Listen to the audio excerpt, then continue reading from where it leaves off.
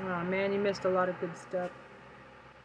We're listening to live Trump's Biggest Nightmare in Court Tells All. Lights On with Jessica Denson. And this is where this party is headed. We have a liberalism on the left and right in this country. There are liberal straight as Madison. Borderline.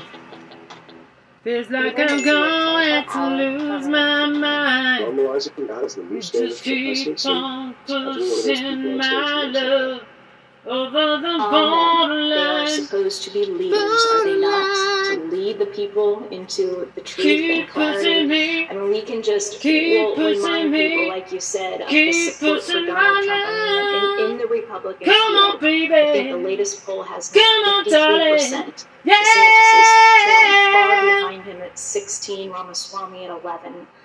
This is an insane situation because of the GOP, because of their failed leadership. I want to play a clip from Asa Hutchinson, who will never go beyond, a very couple of points in the polls, probably. And he ain't no just Rama listen to either. this man for a minute and think about if, like you said, Ian, every one of those other 6 people on the stage were saying the same thing. I did not raise my hand because there's an important issue we as a party have to face.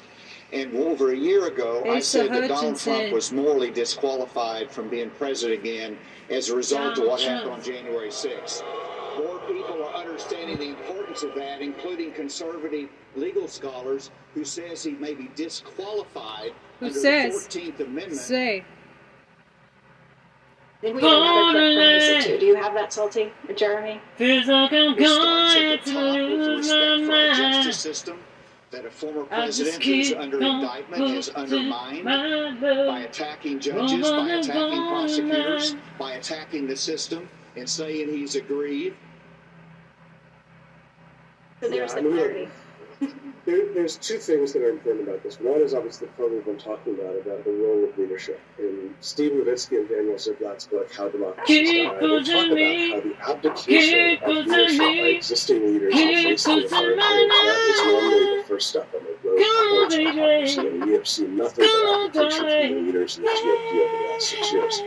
But there's a more self-serving, self-interested reason why I can't believe that these Republican politicians continue doing this. They've been trying the same thing over and over again, expecting different results for the last 6 years. Albert Einstein called that the definition of insanity. They've been trying to sort of have it both ways with Trump and not totally confront him and try to accommodate him and try to placate their base, hoping that somehow he would mysteriously disappear. Stop coddling the terrorists. Stop negotiating with terrorists. The one strategy I've seen work over and over again in politics.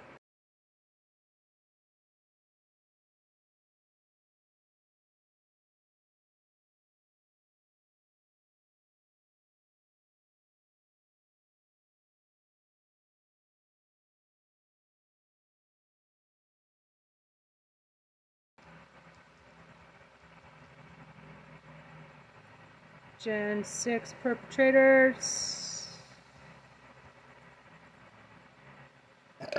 School them. Campaign manager. I said stop negotiating with terrorists, America.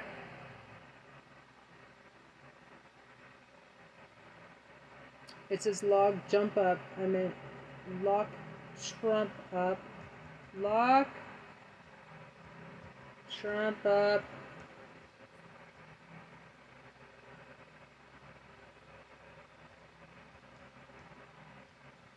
You just keep on pushing my love over the borderline. And I've never been a candidate. And I've knocked on hundreds, if not thousands, of doors. And I've made hundreds, if not thousands, of phone calls across the United States to voters. You know what voters respond to? You know what voters vote for? They vote for authenticity. And although Donald Trump lies through his teeth on a daily basis, he is who he is. And he doesn't try to hide who he is. He shows who he is. And you know what? It's actually a big part of his appeal.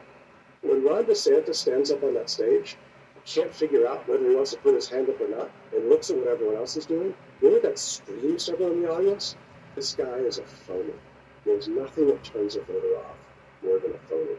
So if the Republican candidates for president don't do what Asa Hutchinson's doing, because it's the right thing to do, because it's their oath to do it, because it's the thing that we need to protect democracy, maybe they'll do it as just self-serving, because we all know secretly, they all think Donald Trump is a bad man. They all think Donald Trump is an embarrassment to the party. And the fact that they can't honestly say what they think is the most toxic element of all in their appeal to their own voters. Yeah, to me, Ian, the fact that they know it privately and can't say it publicly is the key reason why they themselves are disqualified from being leaders of any kind.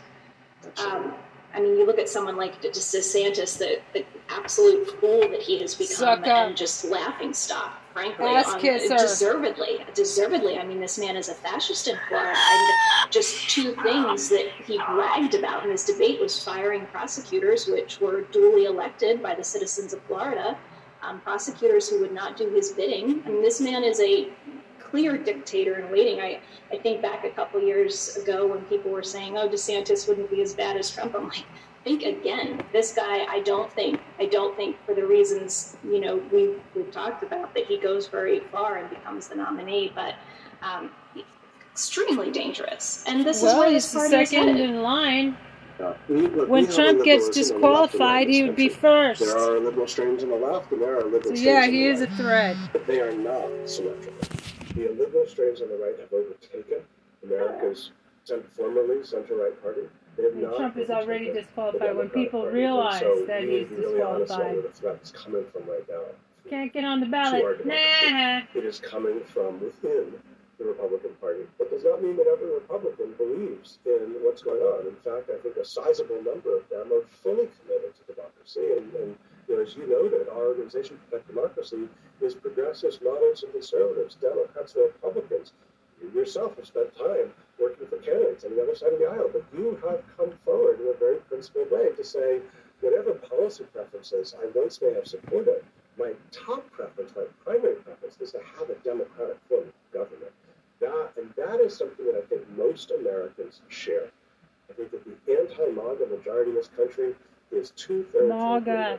And what we need to do is we need to make sure those people who do hold center-right or even deeply conservative policy preferences rejoin with the rest of us to reject this authoritarian movement coming from within their ranks, stand up for the principles of democracy, and get back to a place where we can all argue again about what the top marginal tax rate should be, or how we should regulate healthcare, or how strong or weak of a social safety net we should have. Those are arguments we can have in a healthy democracy, but we can't have them until we all tie hands and unite and defeat this authoritarian threat so that we can actually protect a healthy democracy in which we can have those peaceful debates. Yeah, like you mentioned, there is consensus, growing consensus across the ideological spectrum. Asa Hutchinson mentioned the 14th Amendment. I had the opportunity to interview Donald Sherman of CREW, Citizens for Responsibility and Ethics in Washington, who I know you're familiar with, is doing similar legal advocacy, and all about the 14th Amendment and why Section 3 does, in fact, disqualify Trump. And, just recently you had these two preeminent legal scholars in the conservative legal community, Michael Stokes Paulson. Right, and also backed by Stephen Calabrese, one of the co-founders of the Federalist Society, Judge Luddy, that very stellar witness for the January 6th committee who advised Mike Pence, has come to back this argument as well. This is a apolitical, I don't even want to say bipartisan. This is not a partisan issue. This is a constitutional issue. It's very straightforward. Donald Trump is not qualified even to be on that. That's right. And let's give listeners a little bit of background on this Section 3 of the 14th Amendment that you're referencing. So this was a part of the 14th Amendment that was enacted after the Civil War out of a recognition that political leaders in the Union prior to the Civil War became traitors to the Union, led the Confederacy in a revolution against the Union, and that it would be madness to take people who had already proven that when given the oath of office to protect and defend the U.S. Constitution, violated that oath in leading a war against the constitutional order, that it would be madness to give someone who had proven they were willing to do that the same power again. Violate the oath once, we're not going to give the oath to you a second time. Yeah. And so what the Reconstruction Congress did was they put a provision in the 14th Amendment that said, if after having taken the oath of office and served in a public office where the oath was administered, he violated that oath by engaging in insurrection against the United States, he would no longer qualify to hold public office again, would be given that oath again, unless Congress explicitly absolved you and decided to allow you back in. They wanted there to be a pathway that people who had joined the Confederacy, engaged in insurrection, could essentially pay their dues, prove their bona fides, earn their way back. America has a principle of redemption shot throughout history. That you could redeem yourself and have a path back, but you would have to prove some degree of contrition and remorse and commitment to the Union going forward. If you did that, Congress could let you back in. But absent Congress doing that, you were barred from office. That provision was intended for people like Donald Trump. That provision was intended that should there ever be another moment in American history when someone took the oath of office, not anyone, but the oath of the presidency, and then turned against our constitutional order and led an insurrection against the government, they would be barred from ever being given that oath again, absent an overwhelming vote of Congress to allow them back in. That vote of Congress allowing Donald Trump back in hasn't happened yet. Yeah, contrition on the part of Donald Trump. Don't hold your breath, right?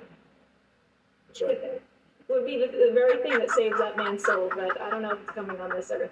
But I'm glad you mentioned that second sentence, only because I've been reading through the comments. We had extraordinary feedback to this interview we did all about Section 3.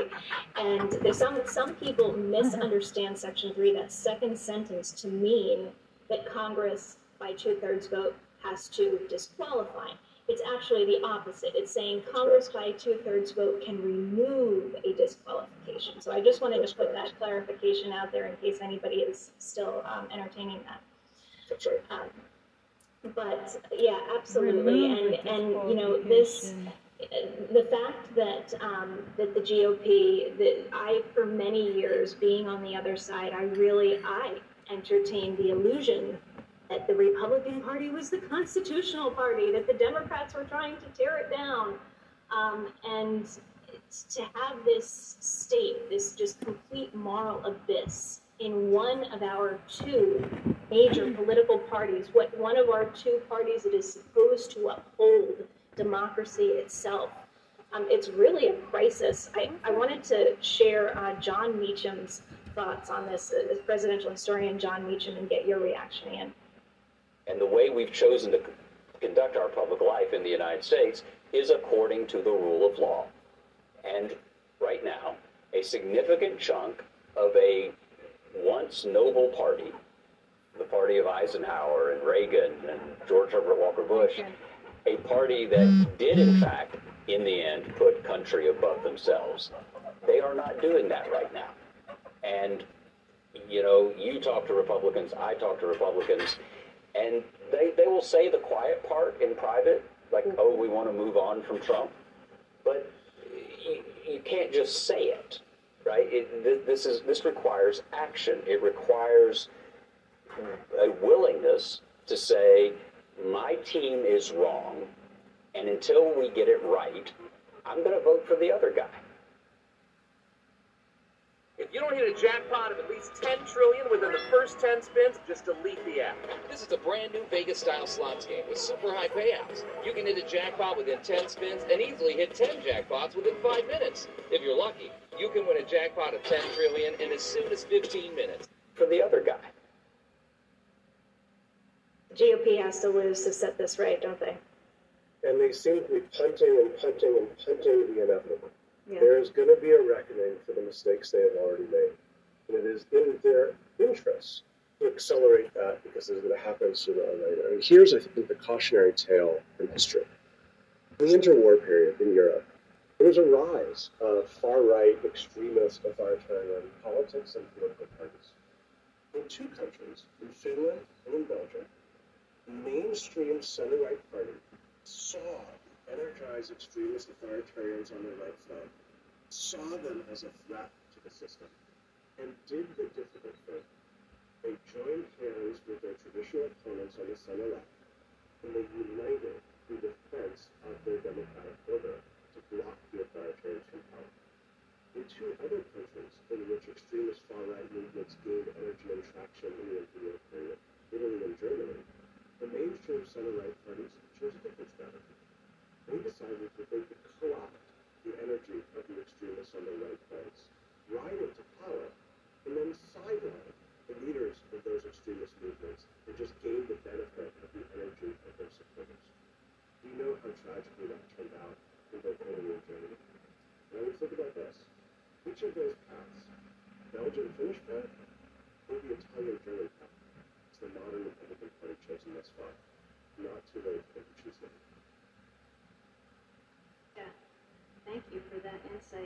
fascism.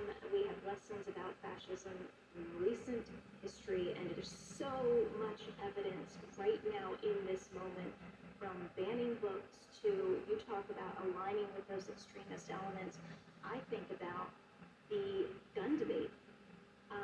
Even the majority of even gun owners across this country are in favor of common sense gun reform, but I happen to think that this Republican Party wants an armed citizenry, who wants extremist-minded people who glorify their AR-15 more than any god they profess to worship on their side.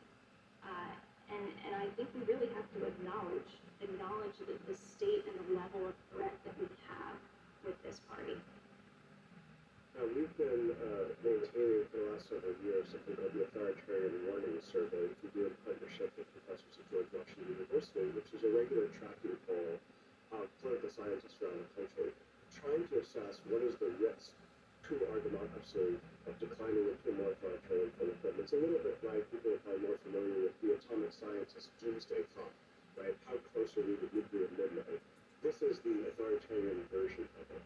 And over the last several years, we have been a country in danger of losing its democracy to authoritarianism. That's ticked up. We actually had a pretty significant improvement in those scores after the most recent midterms, where the political scientists collectively estimated that the chance of democratic breakdown in the U.S. over the next 4 years dropped from 29% to 19%. On the one hand, that's a pretty great improvement to take place over just a couple of months. On the other hand, the 1 in 5 chance of your house burning down, who goes to sleep without doing anything about that level of threat? You can track that on our website at democracy.org and just see where that's going to be down. Because ultimately, we need that authoritarian warning survey to go back down. So we do need it, and it takes an informed electorate, an informed citizenry. That's so much of the focus for me, because I understand. I mean, I was never somebody that wanted a strongman dictator. I was always someone who loved freedom. I was just, my affections were misplaced. I didn't understand who stood for what.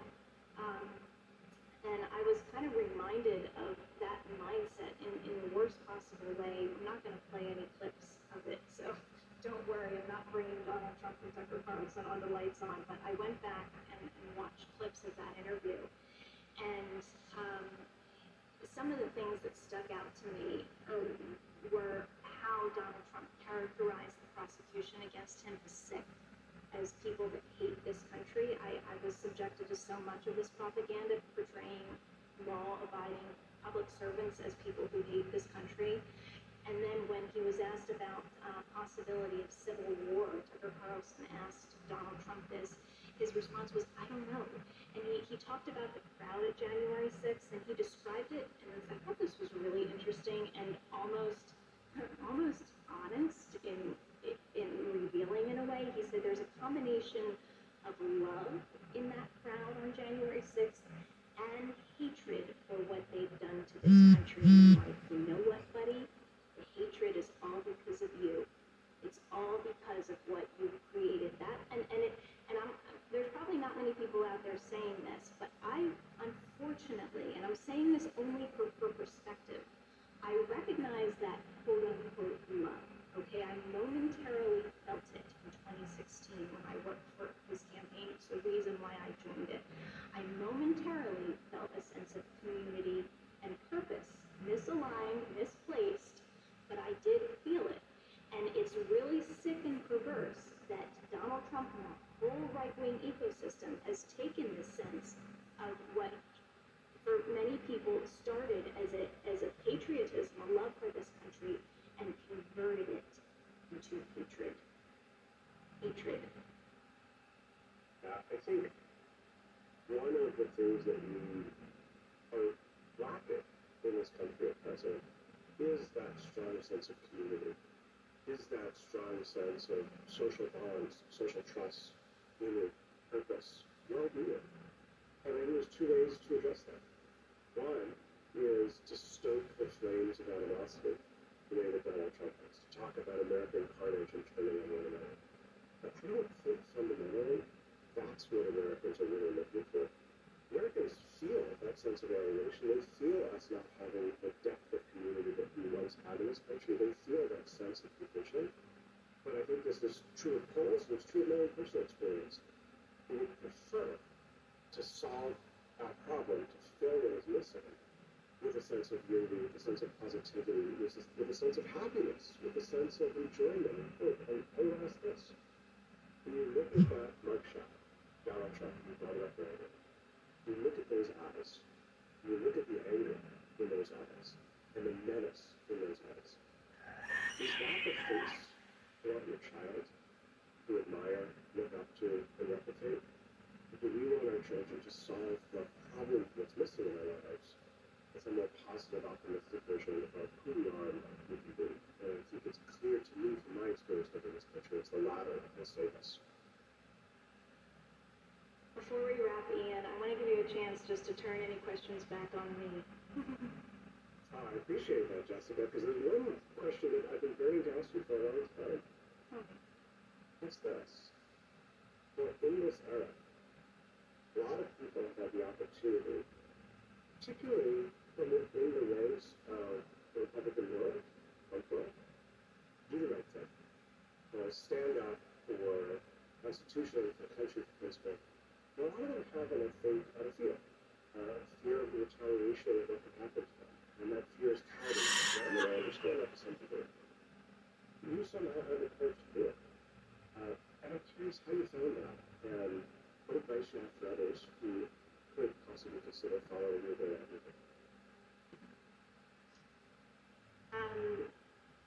I would say you only live this life once.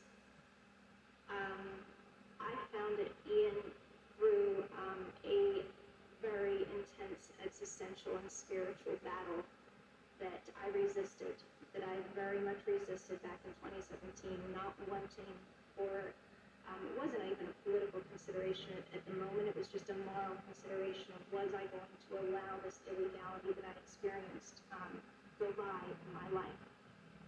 And the conclusion that I came to was a couple of things. One was that my own well-being, and I say this acknowledging that I think that a lot of these people who live in silence and fear and do not speak what they know to be true are not happy and satisfied and fulfilled. This cannot be a healthy way to live. And I realized in that moment in 2017 two things. One was that my own well-being mattered to the whole world. And this was something I was very reluctant to acknowledge. I didn't think what I had experienced was important enough to matter to anybody else. And I had to reject that kind of false humility and overcome that and realize the real selfless thing was to realize that I did have value that mattered to the world.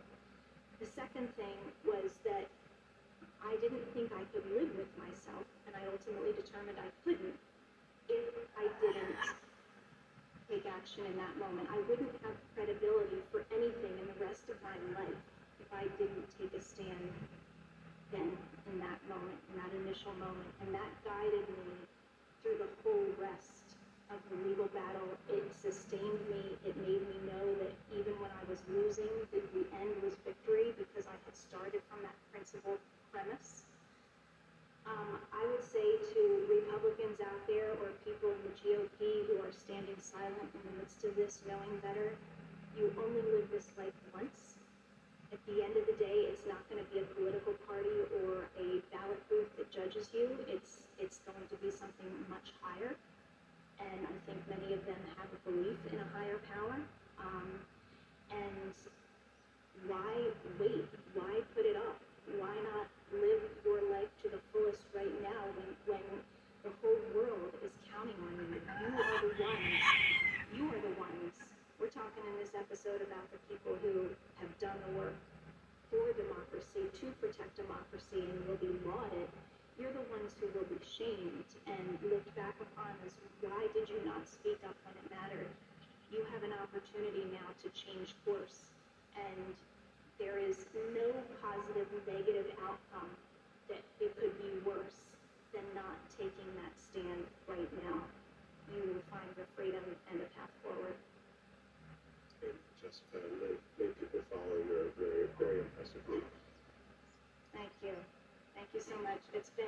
absolute pleasure to have you on, Ian. I hope we can do this again sometime soon. Our work is, we've got plenty of work to still do for many years to come, and especially right now at this moment. So thank you. Thank you for having me. I look forward to it. All right. Everybody have a wonderful weekend. Thank you so much, as always, for joining us on Lights On. Please, as a reminder, if you are watching us on YouTube, definitely go over to wherever you get your audio podcasts and subscribe to Lights On with Jessica Denson. It really helps to spread the word about what we are doing to fight for this democracy and shine these bright lights on what we need to do, we the people need to do. And if you're listening on audio, check us out. Come see our smiling faces here on YouTube. You can subscribe to Midas Touch and my YouTube channel, Jessica Denson, where I'm also posting clips from the shows, highlights from the shows, and getting more content up there as well. And if you want to support my legal battle, which continues to this day in state court, the inception fight that was behind defeating the Trump NDAs, I'm still very much involved in that. You can do that at thejessicadenson.com/donate. thejessicadenson.com/donate. Thank you so much to anyone who has donated. It means the world to me. So, as always, let your light shine, and until next time, see you.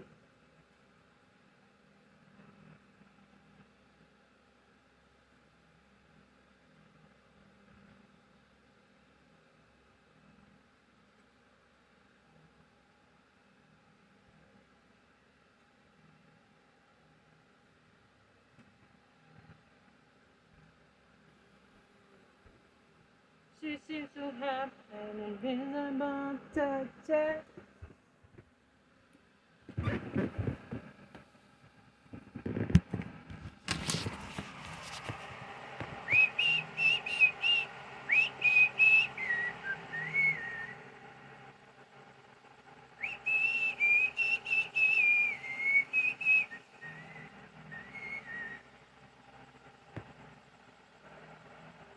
Other comments. Great discussion, and yes, just go when I tell. Oh, you wanna cuddle, huh? You picks my toes. I think that means you want to cuddle. Mini chickens. I have mini chickens for sale. If anybody wants mini chicken, go to my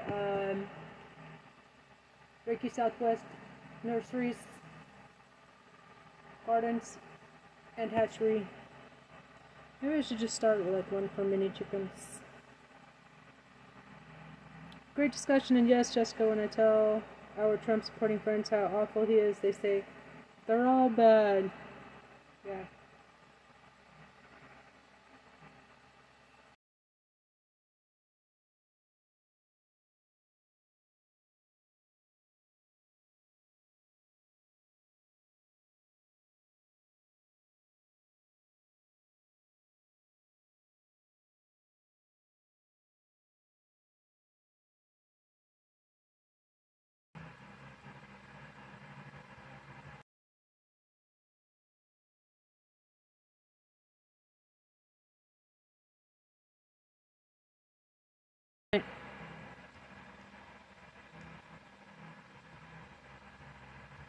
No, they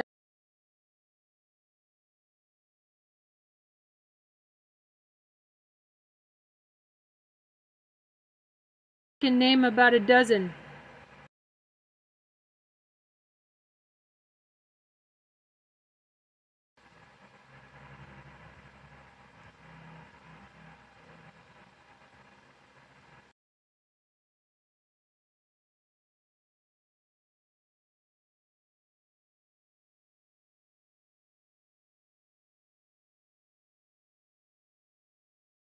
Are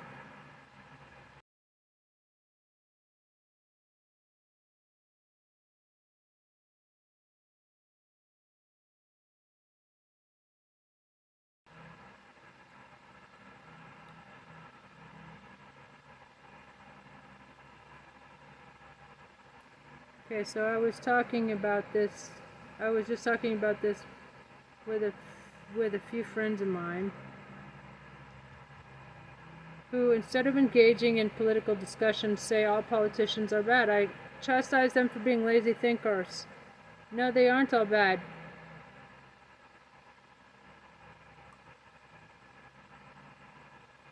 There's actually a handful of really awesome Democrats. I can name about a dozen. They just want you to think that politicians are all bad so that you don't participate in the political process and discouraged become apathetic voter.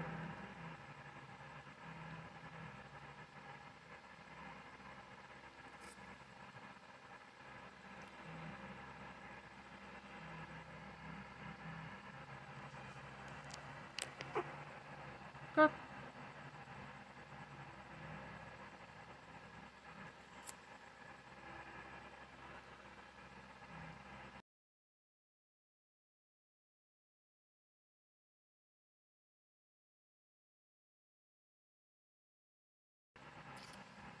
I know. Midas Touch. These are I'm posting this on Facebook. Just Justice. Midas News. NYT Politics. Young Democrats of America. Comedy. Democrats. Miami Heralds. Arizona Politics. Occupy Democrats, Texas Tribune, Post Italia, New York Times, Mother Jones, and Rolling Stone. There we go. Something you just can't trust.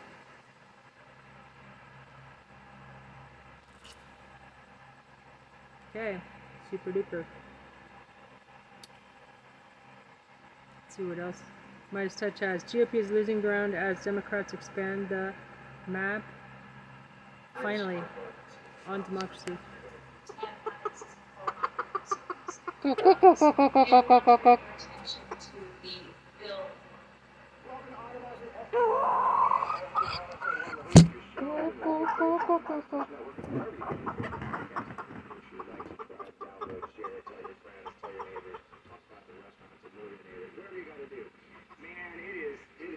Trump arrest week.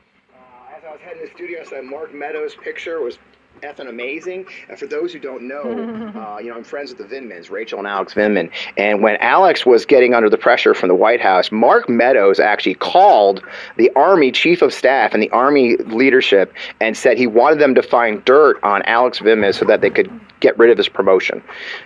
The Chief of Staff of the White House called the Army to undermine their promotion of Lieutenant Colonel in the United States Army. So there is some very, very sweet schadenfreude or karma, whatever you ascribe to. I'm having a hell of a great time. I know my friends Alex and Rachel are drinking tea right now, not in jail in Fulton County at the moment. So anyway, it's a great day to be here in America. It's a great day for democracy. I have got a great guest. We're going to talk about what it's like to be a Democrat in a blue place, or excuse me, a blue dot in a red place, a rural Democrat living out in the tough places where the MAGA people run wild.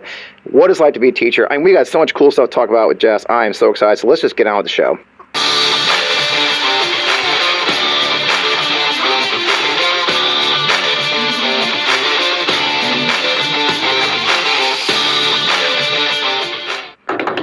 We're back after a little bit of music. I'm still Fred Wellman. It's still on Tomorrow's FP Wellman. You're still in the right place.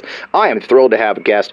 She's a good friend of mine. We'll talk about that in a second. But Jess Piper is executive director for an organization called Blue Missouri, which you'll find out about. She has her own weekly podcast called Dirt Road Democrat. She's got degrees in English and teaching, taught American literature for 16 years. She was that English teacher. After the 2016 election, Jess became very politically active. Jess ran for state representative in HD1 in Northwest Missouri in 2022.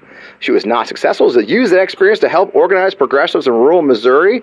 I'm thrilled to have you on the show finally, Jess. I mean, how long have we been hanging out? 3-4 years now, right? It's been a few years, Fred. Yep. Thanks for having me. Thrilled to have you. So it's funny how for those who, I think people on the show are sick of the fact that I'm usually friends with everybody comes on. I'm very blessed.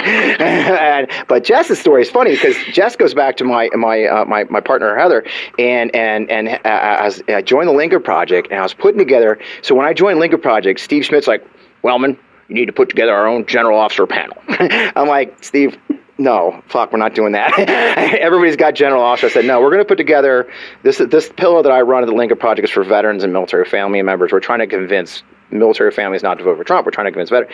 I said, no, I'm going to put together a council of veterans and military family members and service members to talk about the issues.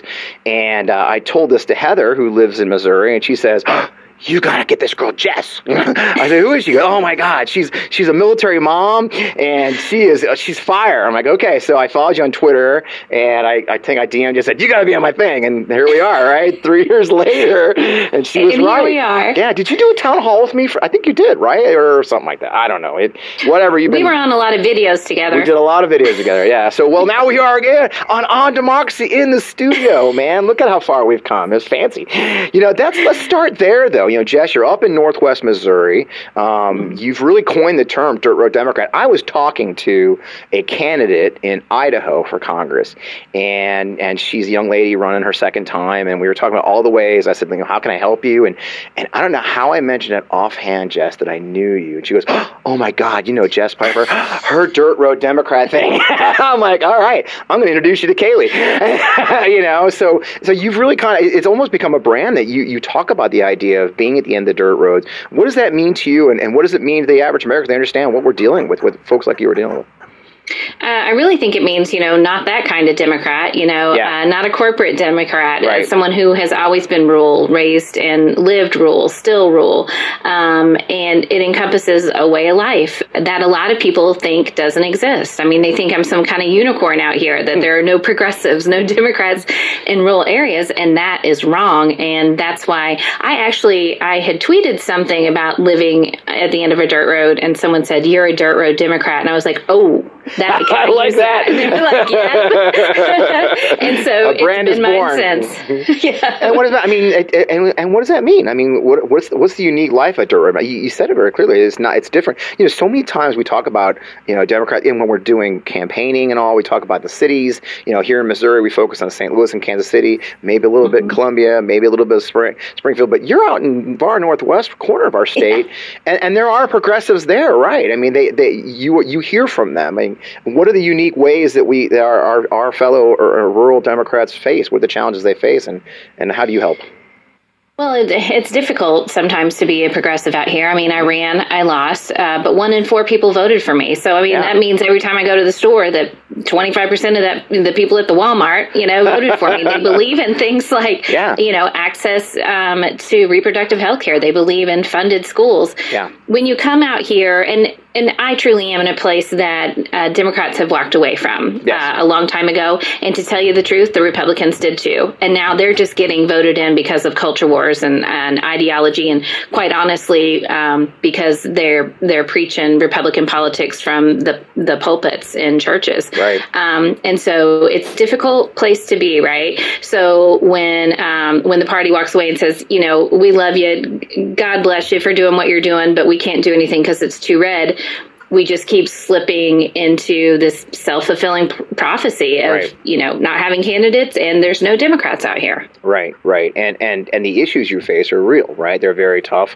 We'll probably talk about a lot. We're definitely going to talk about schools. We talk about rural health care. I mean, these are all real battles that are being ignored because of culture wars or because it's just too hard, right? I mean, how often did you hear it's just too hard? All the time. And I didn't want to do it myself. I mean, I love my job. I was teaching American Lit to juniors. That was my only plan, because a lot of times you end up in these small schools and you end up teaching 6 different subjects, So I got in a school that was big enough that I could just teach that. But 2019, the abortion ban came through, and my representative, he voted for it. And then he had the gall to go and put in our local papers that he was happy that there was no exception for rape or incest. And I was like, that's enough. It's enough. So I wrote to him. I called him. I emailed him. I started posting about him. I wrote a rebuttal in the paper in my tiny community to rebut what he had said. And that man would not call me back. And he knows who I am. Yeah. So I was mad. And my husband, Dust. I'm sitting on the couch one day, and I turned to him a couple weeks later. I said, Dust, you call him. Call Alan. 20 minutes, Fred. Oh, my God. Dust has a phone call from Alan. And he said, I don't know. He said, call my wife. She's really mad. So he called me, and I was hot, and I laid into him, and this is what, and I've told this story a couple times, but it resonates every single time. He told me, ma'am, I don't have to talk to you, and I'm calling you out of a favor to your husband. Wow. And I wanted to pass out. The white rage was popping. So that was one thing. And then in 2020, when I went to vote for Joe Biden, there was no Democratic representative for me to vote for. I thought, it's enough. If nobody else is going to do it, I'll do it. And here you are.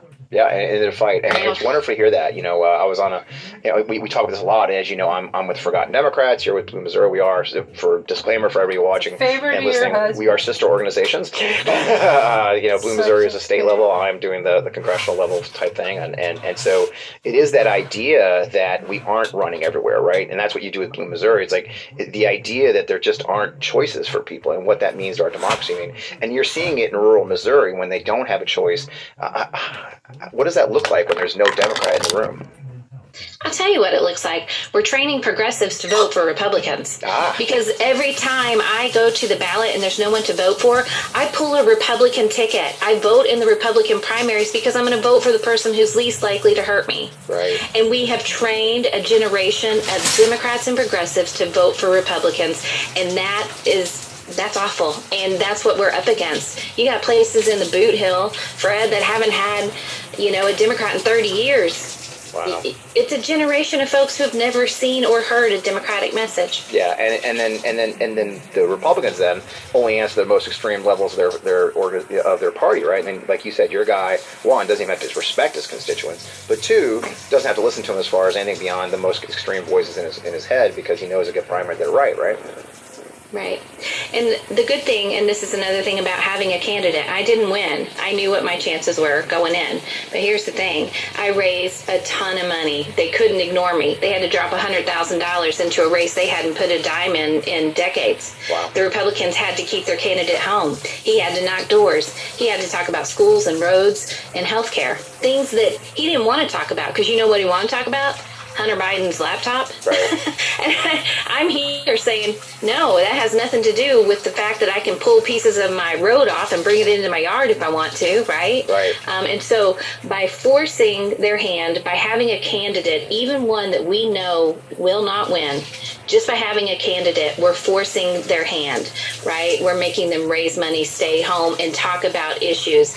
And that's what we talk about all the time when we talk about reframing a win in rural parts of America. That's a win until we can, get to a place where we can flip the seat. And what's the model you're using in Blue Missouri? The model is funding down ballot candidates, right, because these are candidates, and I never want to throw shade at the party, right? Right. But here's the real deal. Here's the brass tacks. I ran. I didn't get a dime. Right. And so if we are going to ask people run and ask people to do hard things, I'm going to tell you the truth, too. It upends your life to run in a rural space, right? I loved my job. I loved my career. I can't go back to teaching in this small community because I said the word abortion, because I said things that people find offensive in this conservative community, and they'll say, I don't want my kid in her class, right? So we're asking people to do tough things. The least we can do is give them, a check and say, we've got your back. If you'll knock the doors, if you'll show up at the chili supper, if you'll march in the parade, we've got your back. Right, and that's what's unique. I think that I like about the model, and we use it for Forgotten Dems too. Is it really is about actually getting money. It's not gonna. We're not running ads. You don't plan to run any ads right at that. Your intent is. And what's the feedback you're getting? I think you've been traveling the state, right? Rural areas of the state, preaching your message about inclusion and getting Democrats to run. What's the feedback you're hearing from folks as you travel the state? They're excited. They're very excited because as well as I do, 1/3 of the state is rural. And if we are not pulling along rural Missouri, the way rural Missouri goes is the way the state goes. Right. Those 40% of the seats are mostly in areas like mine, cornfields and bean fields that haven't had candidates for decades. And so people are excited and they're willing to, give. And just like I do, that this is crowdfunding with small donors. Right. It's just like I did for my campaign. But here's the thing, Fred.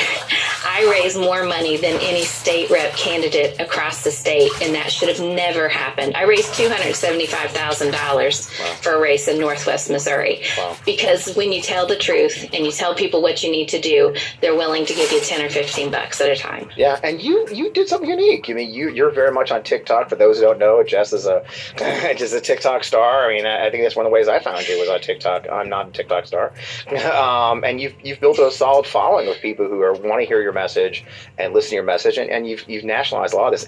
And the issues we just talked about, and I know we've had a couple of Missouri folks on the show when Crystal Quay was just on, of course, running for governor.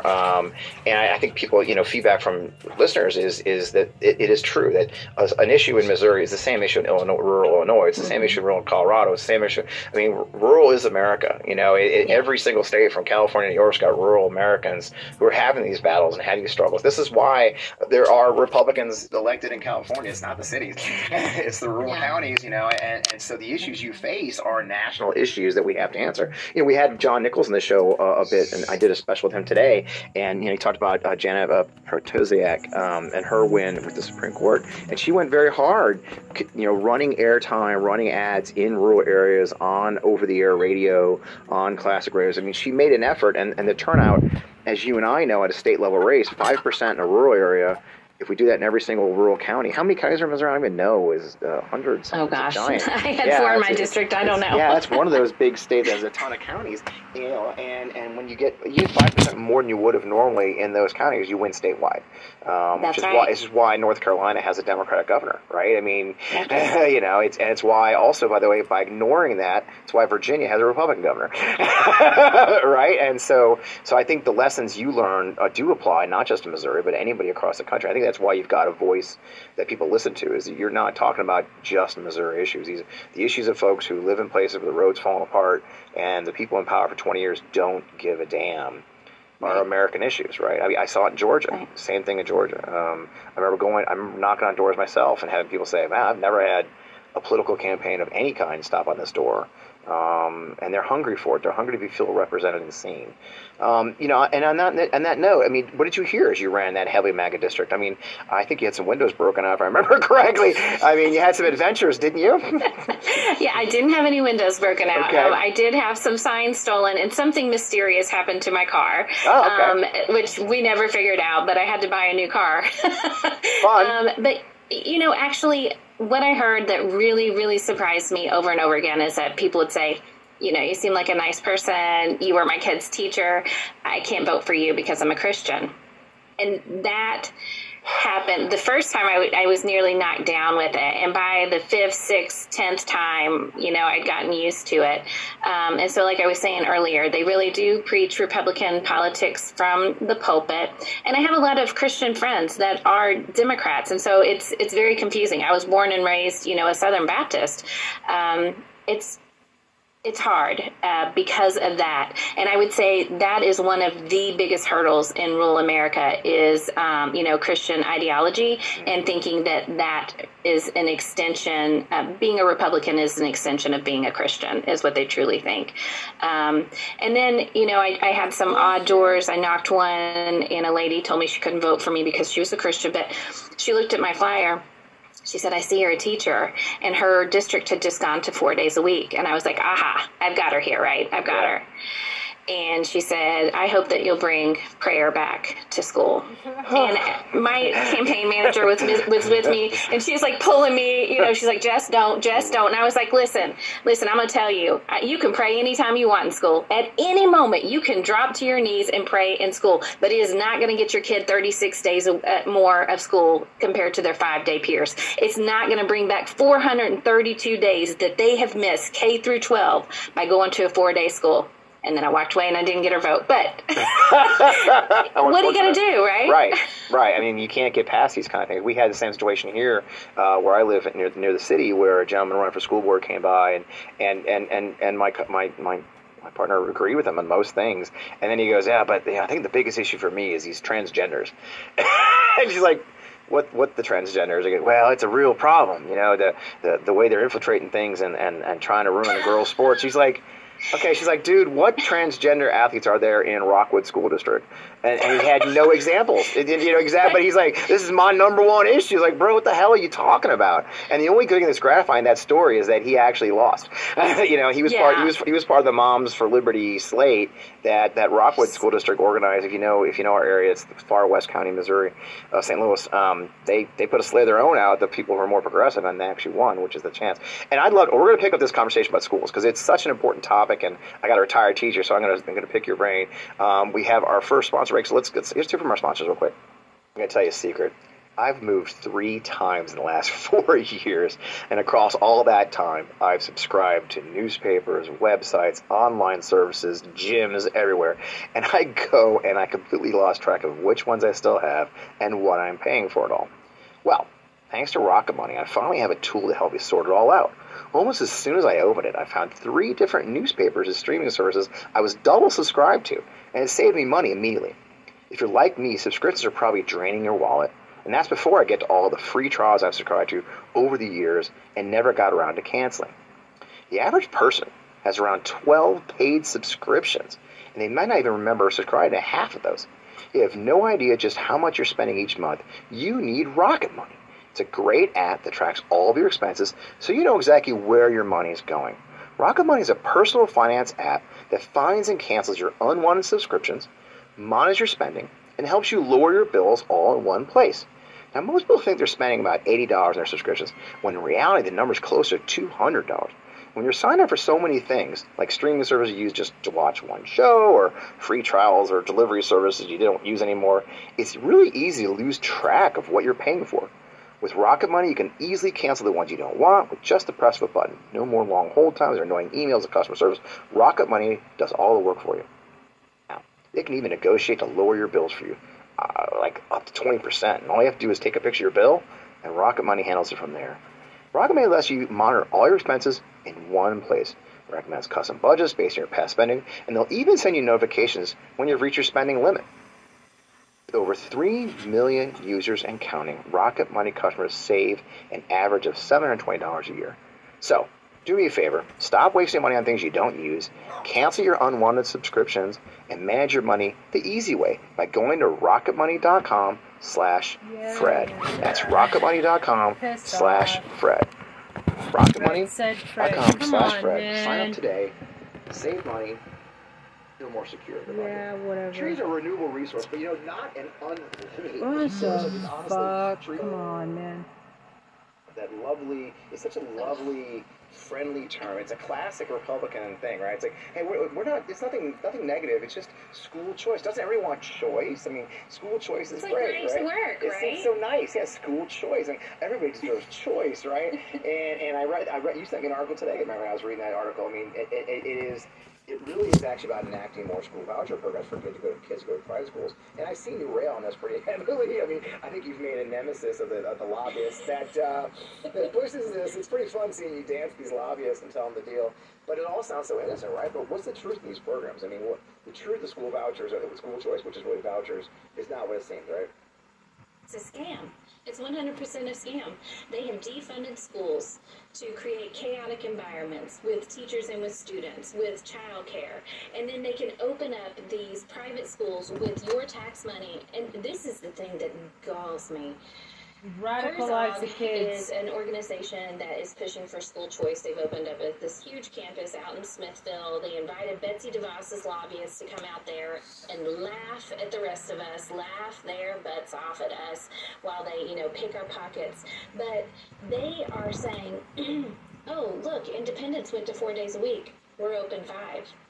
They have the gall to say it because they are in the pockets of the people who defunded the schools. Right. The Herzog Corporation has a state rep that is on the Secondary Education Committee, who is also the scholarship provider for the Herzog Foundation. He's writing the bills, Fred, that fund the place he works. Yeah. And I don't understand how this is legal. I mean, I scream about it all the time. In fact, I get lawyers threatening to sue me if I don't shut my mouth about it. But this is what I know. Blood from a turnip, right? Good luck. Go for it. Take my car. So it's just, it's such a scam.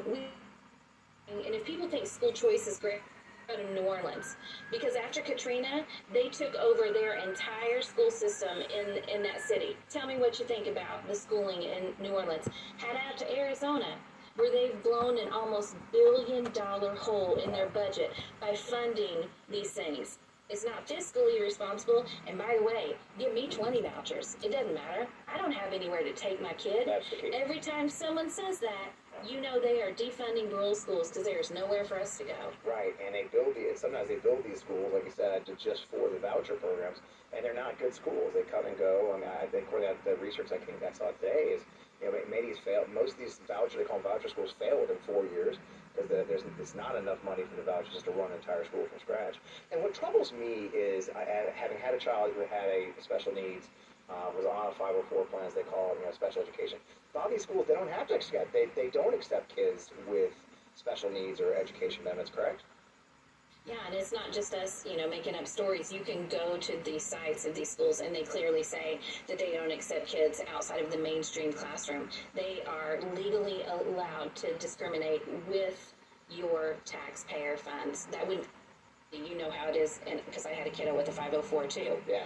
They are required to meet, the needs of those students. And I'll tell you something that's even worse. You give this kiddo a voucher who might have some sort of disability. He goes to the school with the voucher, takes his money with him, right? His $8 or $9 grand. They don't give him services. He goes back to the public school every single day and uses the services from that defunded public school. That's the scam they've got going to. Wow.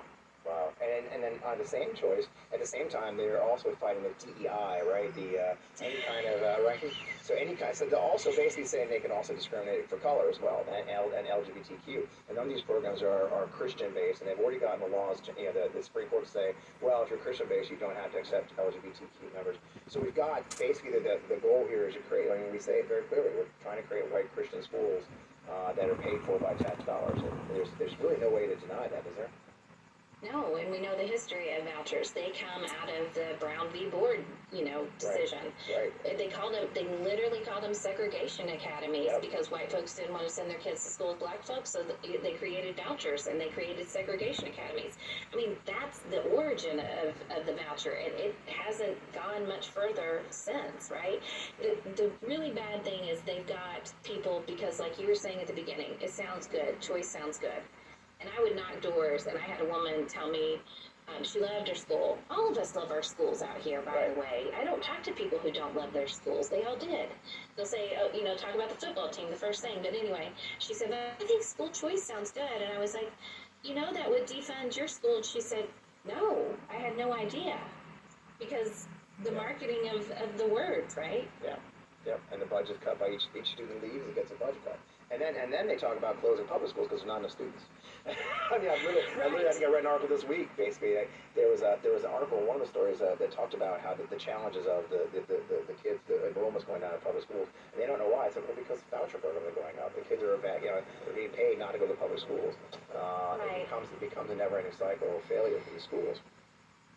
And one thing I always want to tell people about is, because I speak to rural issues a lot, is that Betsy DeVos was caught a couple years ago saying this plainly about what she planned for rural kids.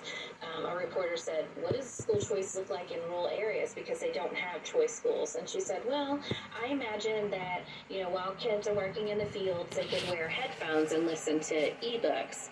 And she said it out loud. And Shit, Trista, what'd you do? Oh my God. And I knew right then, I was like, I got you. That's what you think my kid is worth. And by the way, where are kids working in fields? Has she ever been in a bean field? You need a $500,000 combine. Like, my kid's not driving that, especially not being distracted. What she means, though, Fred, is my kid could work at McDonald's. She could work at Casey's, right? And then maybe she could get, an apprenticeship at the John Deere dealership after she's done at McDonald's. So they say it. They're putting it out there. We don't need tinfoil hats. Yeah. They are saying the quiet part out loud. Wow, and that's the plans for a whole generation. And I think it's interesting, too, when Gen Z hears this, right? I mean, I think it's interesting to me. I wonder